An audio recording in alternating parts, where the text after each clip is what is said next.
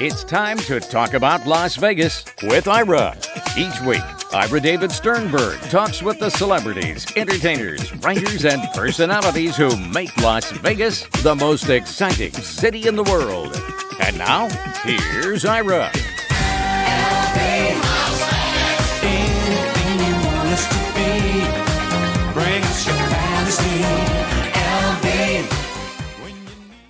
If you like country music and you like the NFR and you like Las Vegas, well, then my guest hits all three jackpots.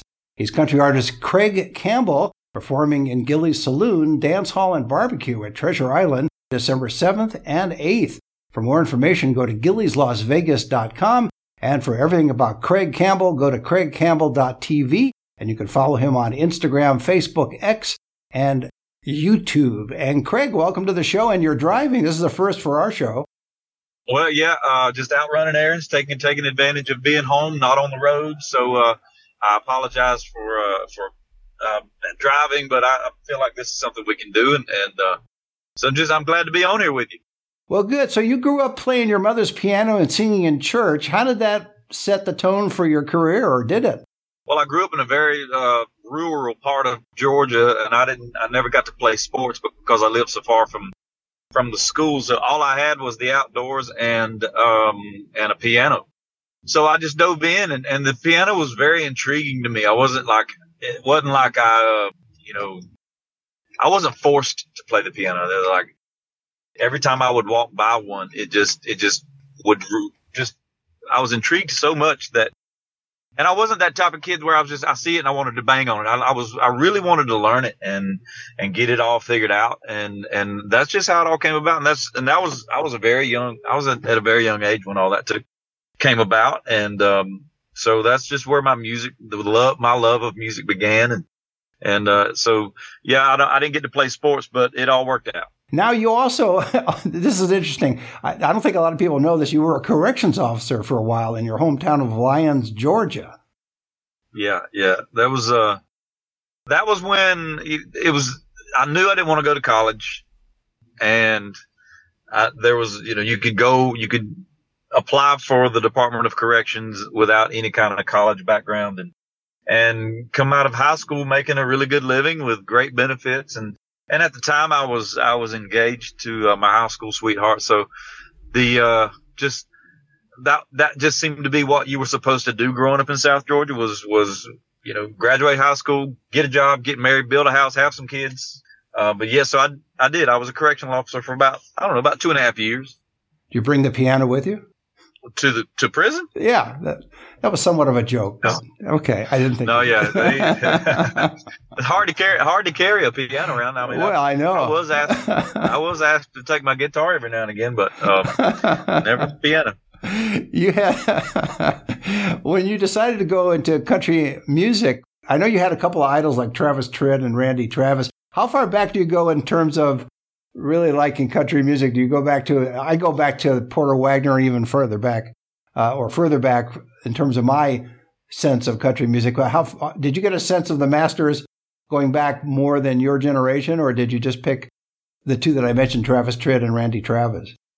No, I mean, my love of country music started around 1989, 1990 when I was able to go out and buy my own cassettes, and I truly believe that from 1988 and 89 to 1997, that was the best era of country music that will ever be, and probably won't ever be that good again.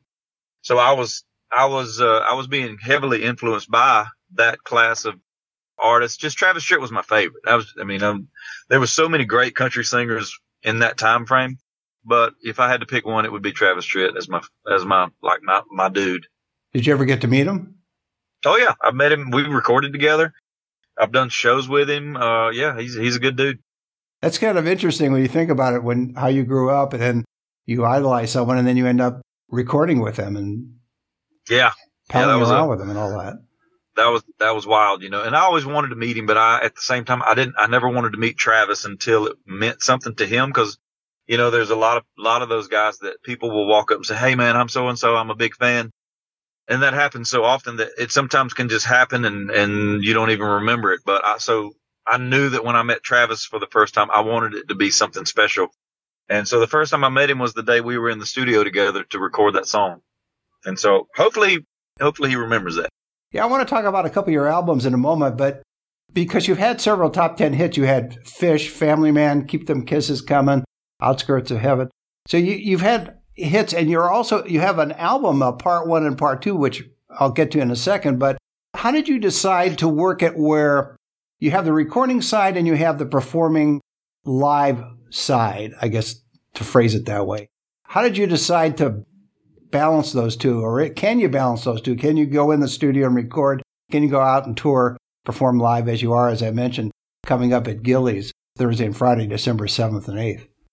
Well, I don't think for me as an entertainer, I mean, you can't do, I got music broken up into 3 pieces. It's the writing of the songs, which is the creative part, the recording of the songs, which is the production side of it, and then to go out and doing it live. For me as an entertainer, I'm not satisfied unless I can do all 3.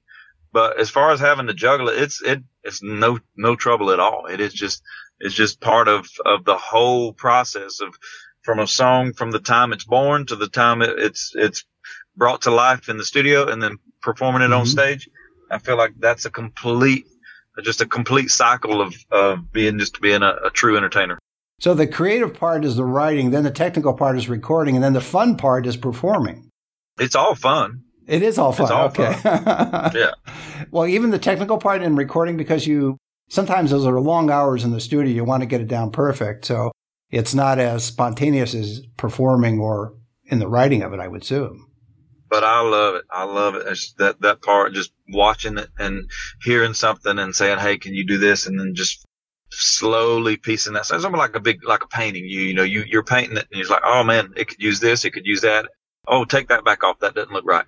And then you just keep going, and then eventually you have what you would consider as a masterpiece. And that's what I love about the recording process. Are you on both sides of the glass when you're recording, in a sense that you're obviously recording, but also you're playing it back? You're saying, "Well, let's take this out. Let's take that out. Let's add this."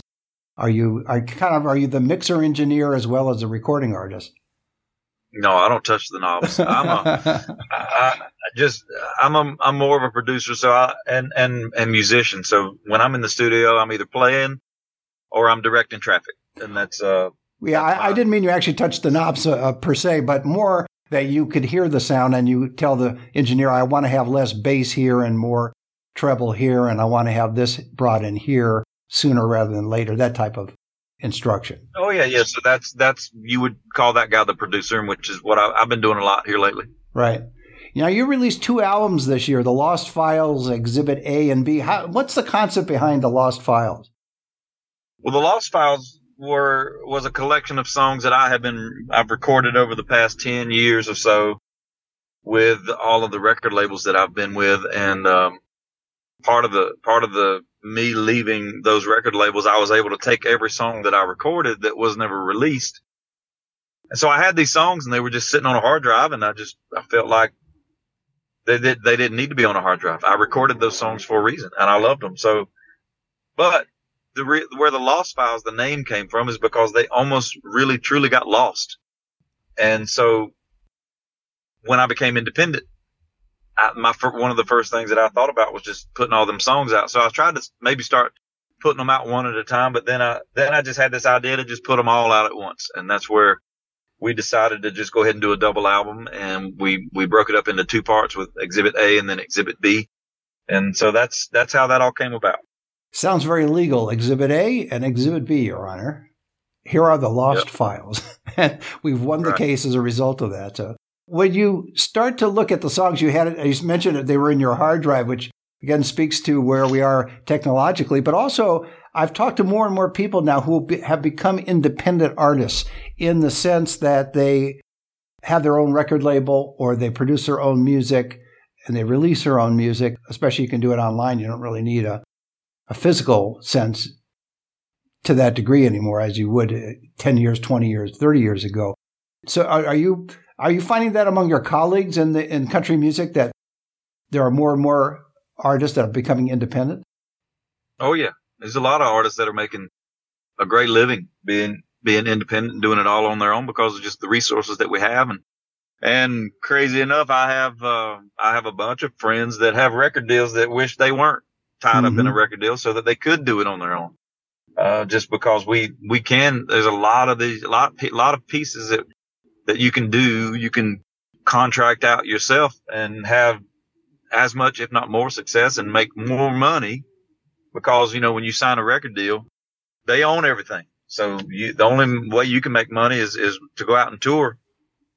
And then sometimes the record label takes a part of that. So it's, signing a record deal is not as good as it used to be. Right. Times have changed. And also, too, with technology where it is, you could record in your own basement or your own garage or your own studio. You can set one up somewhere as well.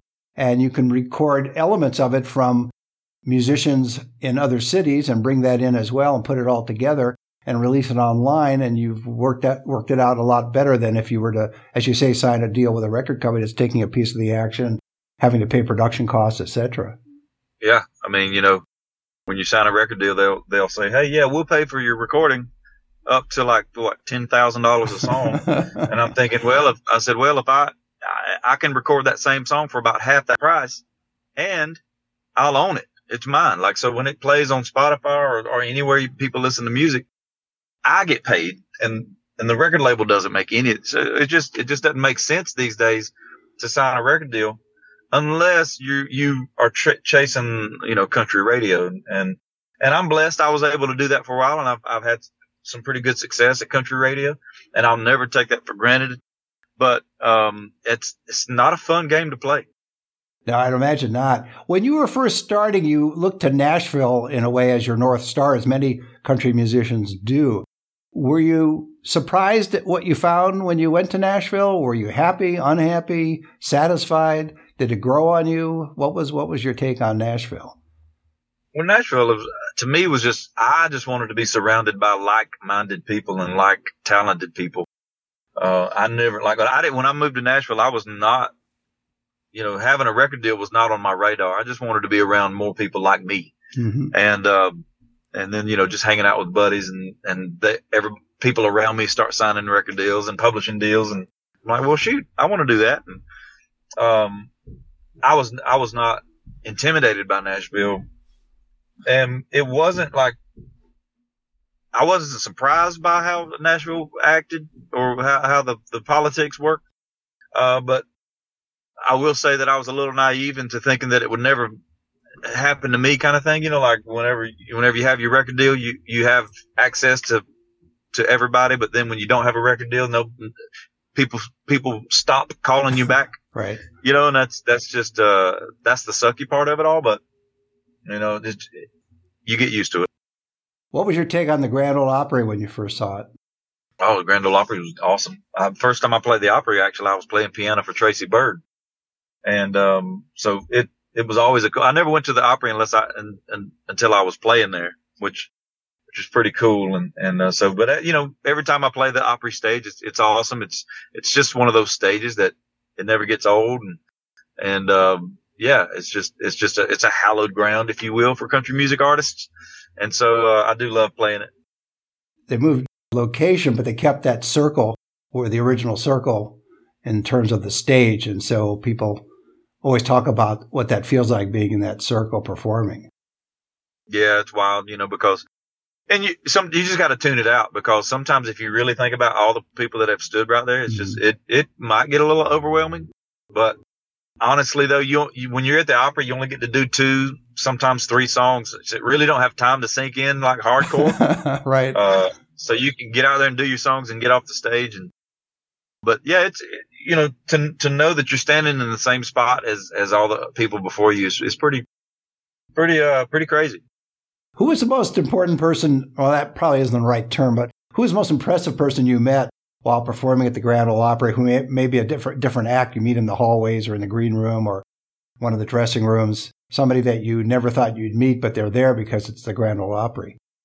Well, all the Opry stars, like Jeannie Seeley and Mike Snyder and John Conley and just those guys, even though I didn't grow up on that music because they were around a lot longer or a lot earlier than I was. You still see them and it's almost like you're watching in real life, real time, a country music museum display because these guys are like Jeannie Seeley's celebrating 56 years as a Grand Ole Opry member. That's just crazy. So you're watching it in real life. That I don't know. It's just it's pretty cool. Yeah, I've talked to a couple of artists that have performed there, and they give similar feedback to what it feels like to be performing there and seeing some of the greats. So that's good to hear it from you as well. How often do you come to Las Vegas? I know you haven't been there in a while over at Gilley's, but you're coming back for NFR, as I mentioned, Thursday and Friday, December 7th and 8th. When was the last time you were here? Do you remember? And what was it like being in Las Vegas? That's a different venue, or that's a different location, I guess is the better term, than Nashville or some other places you played. It is. It's different, but at the same time, it's the same. I mean, a honky tonk is a honky tonk is a honky tonk. It don't even matter where or like what city you're in. Last time I was there, I was playing, and then most of the time I come out there about once a year. I guess is for the ACM Awards is most of the time when I get out that way. But Vegas is crazy. I take it in small doses. I can't be out there for too long, but I do enjoy going. But about 2 days, 3 days max, and then I'm ready to leave. Do you remember any memorable experiences having performed in Las Vegas? I played on Fremont Street one time for the ACMs, and that was pretty cool to be out there and on Fremont Street and having like a few thousand country music fans out there, and it was just that was pretty awesome. When you start to record, do you keep in mind your audience, or do you really keep in mind your art? Which way does it go for you when you're recording? It used to be the audience. When you're on the radio and the record label they're telling you what you can and what you can't record. It's all the business side of things, which is the worst part of country music. So you're like, oh, well, let's hope it downloads. Let's hope it streams. Let's hope it tests, and let's hope the fans, blah, blah, blah. And I'm like, I hate that. So now, since I'm independent, it's all about me and how I feel about it. I'm here to make music that makes me happy and gets me fired up. And if my fans love it, they love it. And the truth is, the fans will love it if they are fans. So I don't even, it's not even an issue. So sometimes you get caught up into the whole like chasing radio, and then you alienate your fan base because you're trying to do something that's not you. And so I'm glad I'm not part of that anymore. When did you decide to take that independent route, depending on what part of the country you're from? Well, when Broken Bow let me go. So when they let me go, it's like, this sucks. But then it took me a few months. I realized I was in the driver's seat, and I said, wait a minute. So now I'm in the driver. I can run my own race. And then it was just like, oh, well, then the chains were off. And I was just, now I'm happy. Now I can do what I want to do. I would think some artists take a little bit longer. You took a fairly short time in order to pull this off. I already knew what I didn't like about the record business. And so I knew that as soon as the light switch went off, I knew that was not what I wanted to do. But it took a few months to figure out what I wanted to do. When did you know that you made the right decision? Was it the first week, the first month, the first year? When was that decision made for you? Or when was that feeling where you knew you made the right decision? That was pretty quick. It wasn't probably the end of 2019, about a year. Mm-hmm. About a year in is like because I was teeing up, getting ready to make my first release as an independent artist. So about 8-9 months. Yeah, that's pretty good. Again, I've talked to guests who've gone that way, and it takes them a little while sometimes to get their head around what they want to do and to believe in themselves. And I guess that's the key, isn't it, Craig, that you have to really believe in your talent, and you know that you've got a fan base and you're going to just pursue the way you're going to do it without having to worry about record albums or publishers, etc. Well, it just, at the end of the day, it comes down to like money. When you sign a record deal, you're basically, they're the bank. The record label is your bank. So again, I'm grateful for the success that I had having record deals, but now that I don't need them, and I can, and when you find out how much money the record label was making off of you, and now you're making that money, it's It's like, no, man, I should have left these guys a long time ago. So the lights go on and you see it clearly in that sense. So now in addition to your performing and in addition to your albums, you have a coffee deal, Grindstone Cowboy Coffee House, a restaurant and music venue. Where's that at? It's in a little town and it's run by you and the family, right? Yep. Me and my wife, more my wife than anything. She would, I guess you would call the GM. So she runs Grindstone Cowboy, in Eagleville, Tennessee. We have our location, and then we got a couple of locations that we should be opening in the next couple of years. And so, yeah, it's a lot of fun. We had a dream to do this, open up these coffee shops and restaurants. And, we pulled the trigger during COVID, and here we are. Do you also package coffee and sell it online? We do. So they can find out again by going to your website. You can go to thegrindstonecowboy.com. Excellent. We'll see what's brewing over there. I think that could work well. Yeah. So your wife, Mindy, is the one that runs it. She's the general manager. You have other members of the family involved in it as well?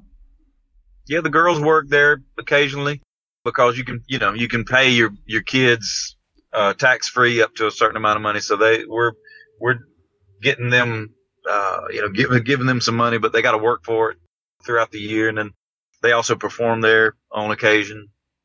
So do you think they want to follow their father's footsteps? When you mentioned perform. Yeah, I don't know yet. I know Presley loves it. Kenny Rose probably not, but who knows? What's your newest project? Are you working on another album? Always working on new music. I got some stuff in the pipe. We're excited about 2024. We're just gonna keep doing what we're doing, and just gotta tell the fans to just hang in there and just be ready, because it may come out with no warning. When you have fans come up to you after a show, what do they tell you about you and that you are surprised to hear, or that validates what you already know about yourself? Do you have fans that come up and say certain things to you, either about the song, your performance, you as a person, any of those things? Well, I mean, you always have the fans that come up and say, man, I've been a fan a long time. This is my first show, but you sound better in live than you do on tape. And I'm like, well, I don't know if that's a good thing or a bad thing, but, so that is always a good feeling when I'm recognized for just doing it live. So yeah, that'd be something that I love hearing. That's the first that I've ever heard that, where somebody says you sound better live than on the album. It's usually the other way around.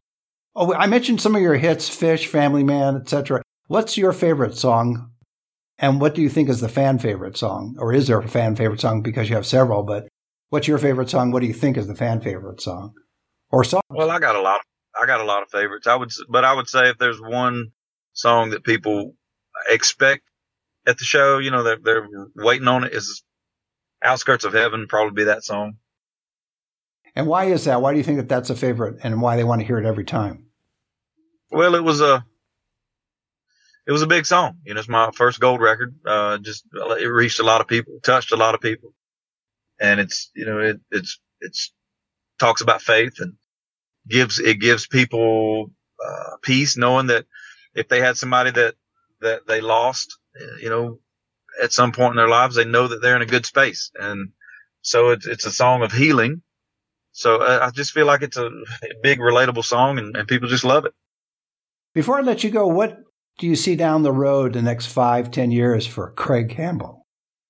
Well, the music side of things, we'll still be doing what we're doing, and then on Grindstone, we hopefully have 4 or 5 more locations opened up, and more of that. And do you also, I mentioned the opening that you like NFR. Do you participate in any way other than performing it? You're not going to get up on a bull or anything like that, are you? No, that ain't for me, man. I was never wanted to be on the back of a bull or anything like that. You just appreciate it without having to necessarily be on it, I guess. That's right.